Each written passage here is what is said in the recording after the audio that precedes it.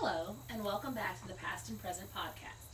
This is Kim Groves, hoping you have been having a fantastic week. Today, we conclude our 6-week look at Solomon's Temple by examining the question of the presence of a 7-branched lampstand in the temple. Many of us would know this lampstand better by its more well-known name, a menorah. Today's talk takes us all the way back to the September-October 1979 issue of Biblical Archaeology Review. In an article titled, "Was There a 7-Branched Lampstand in Solomon's Temple?" Carol Myers examines this interesting question. Now, Dr. Myers asks the question point blank and says most people answer with an automatic yes when confronted with the question of if Solomon's Temple contained a 7-branched lampstand. However, the biblical text is less than certain on the subject.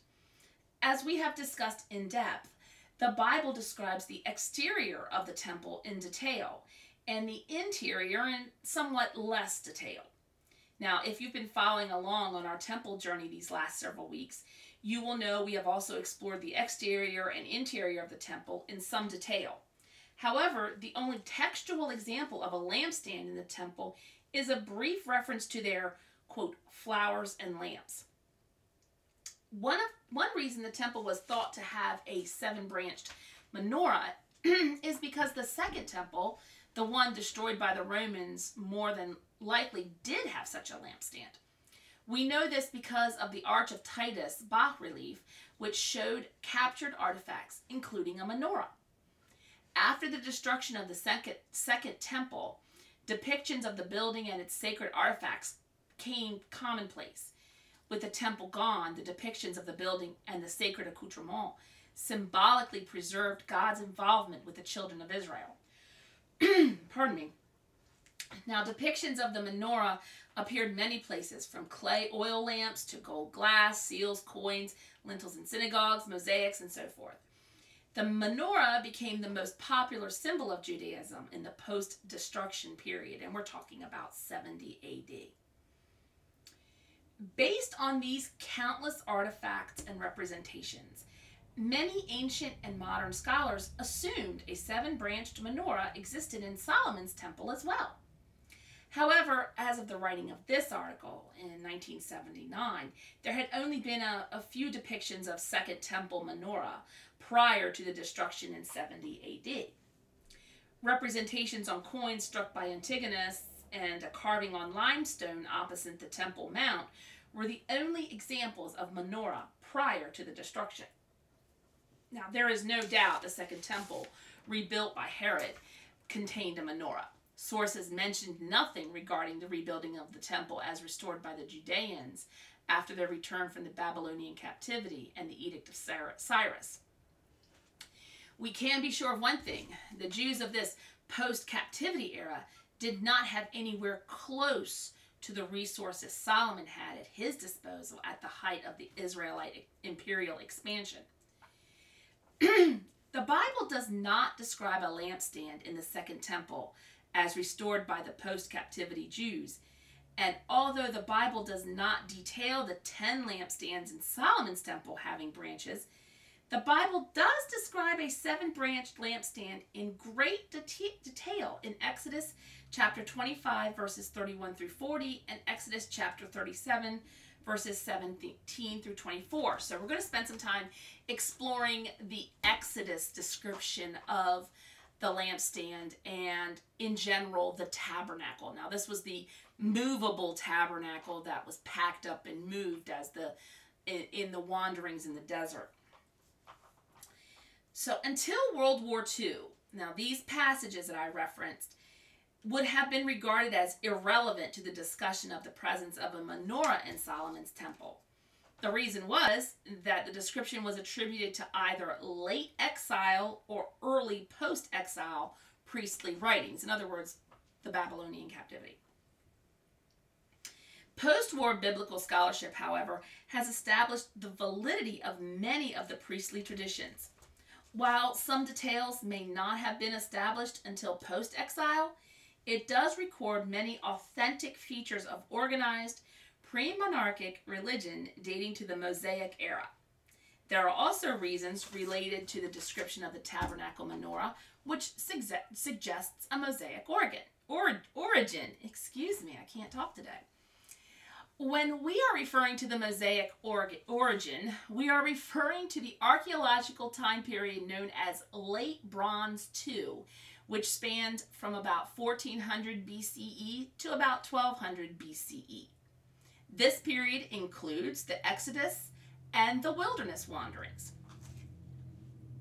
If we dive into the biblical descriptions of the tabernacle menorah, not the branches, but the central stand that supports the branches, and remember, we're talking about the Exodus tabernacle, the movable tabernacle, not Solomon's temple, but we're using these descriptions as a basis to figure out, was there one in Solomon's temple? We see that it says that the base and shaft shall be of hammered work. Now, this implies there are two distinct parts, a base and a central shaft that goes up through the base. Textual analysis is key, as always. This analysis shows a mistranslation leading to modern confusion. When we look at the Hebrew words being used, the more correct translation would be, quote, a shaft that flares at the bottom. So this would assume that it's a one-piece unit. Archaeology provides abundant evidence for cultic stands of this shape, but they had fallen out of use by the Iron Age, which is the period of Solomon's temple, and were replaced by Aegean-inspired tripod models. What this leads to is the priestly compiler who recorded the final form of the Exodus description of the tabernacle relied on descriptions of the cultic furnishings that had, by that time, that is the 6th or 5th century BCE, fallen out of vogue. An additional clue to the existence of a 7-branched lampstand is the description's Egyptian connections. If the description of the menorah described in Exodus was an exilic or post-exilic mind, there wouldn't be such a deep connection with the past. This description of the Exodus tabernacle would have been difficult for an exilic writer to duplicate. In other words, basing it off of what that writer knew of that time, it would have been very difficult for him to replicate with any degree of accuracy furnishings, stylings, and that sort of thing that were prevalent in the Mosaic or the Mosaic or the Exodus / wilderness wanderings period.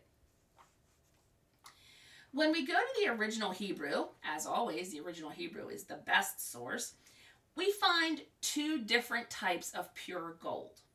And I put that in quotes, pure gold. In the Exodus description, the term for pure gold in Hebrew is zahav tehor. This purity of gold was obtained by washing or panning the gold. Gold obtained this way, that is naturally refined by washing, was primarily found in Egypt or Nubia. Nubia was a civilization that lay directly to the south of Egypt. In 1 Kings, the Hebrew word for pure gold changes.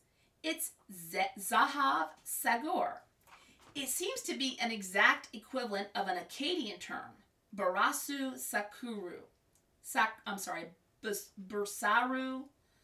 Barasu sakru. Excuse me, my Akkadian must be a little off. Sometimes it's described as sagru. Now, the exact meaning escapes us, but it is likely that it refers to a geographical region. There is a Sagur River that is a tributary of the Euphrates, and we've talked about the Euphrates being in modern-day Iraq. So this Zahav Sagur could mean gold from the Sagur, which would make sense considering it's based off an Akkadian term of the Barasu Sakru. So Akkadia was an empire that existed within modern Iraq in that generalized region. This would indicate a northern origin of the required gold and would be expected given the Tyrian influence. 1 Kings describes that the gold for the tabernacle came from Egypt and the gold from Solomon's temple came from the north, strongly supporting the authenticity of the Exodus description. And Solomon, in staying true to the Exodus description of the tabernacle, would have replicated those things in the temple that he built. So there's a little evidence to say, yes, there was a 7-branch lampstand. Botanical details of the tabernacle menorah also suggest Egyptian origins. And Egyptology was always my favorite topic in history, so I tend to sort of go off on tangents here. Botanical details, again, suggest Egyptian origins.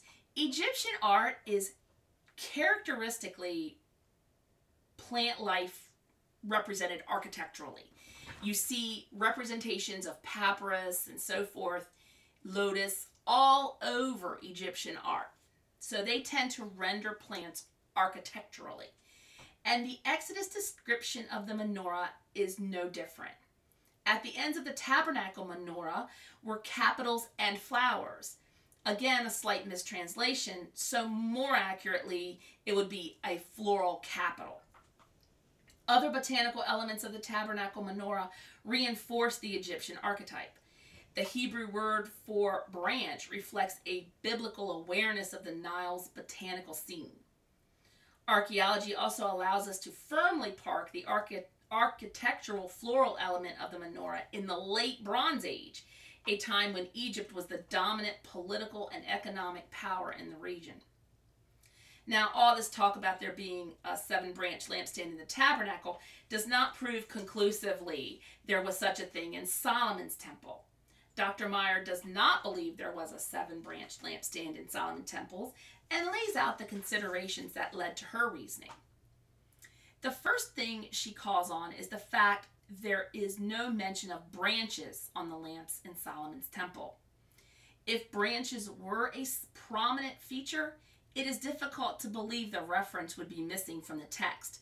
Both the description of the tabernacle and the description of the Herodotus Second Temple both mentioned the branched lampstand specifically. This omission in the text must be taken as an omission of this feature in Solomon's temple. Second, just because a feature is mentioned in the Exodus tabernacle does not mean it was included in Solomon's sacred space. There were necessary changes made in erecting a more permanent structure. So if we went from one multi-branched lamp to 10 individual lamps back to one multi-branched lamp, this would not be unusual. It would be much easier to transfer and transport one multi-branched lamp as opposed to individual lamps. Despite substantial refurbishings throughout its history, the Solomonic sanctuary was never seriously damaged or pillaged until the fall of Jerusalem. When looking to reconnect and reconstruct their national shrine, it would be normal for the Jews to search their priestly archives for the blueprint for such a project. Now, they stumbled upon and discovered the Exodus description of the tabernacle and used it as their guide. So based on all this information, we can safely say the Second Temple menorah, both in its inception and its successive Maccabean and Herodotan ideations, bore a closer resemblance to its most ancient antecedent, the menorah of the Mosaic area, than the golden stands of Solomon.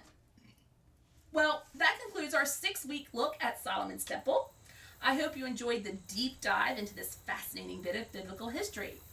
Again, today's article is entitled, Was There a 7-Branched Lampstand in Solomon's Temple?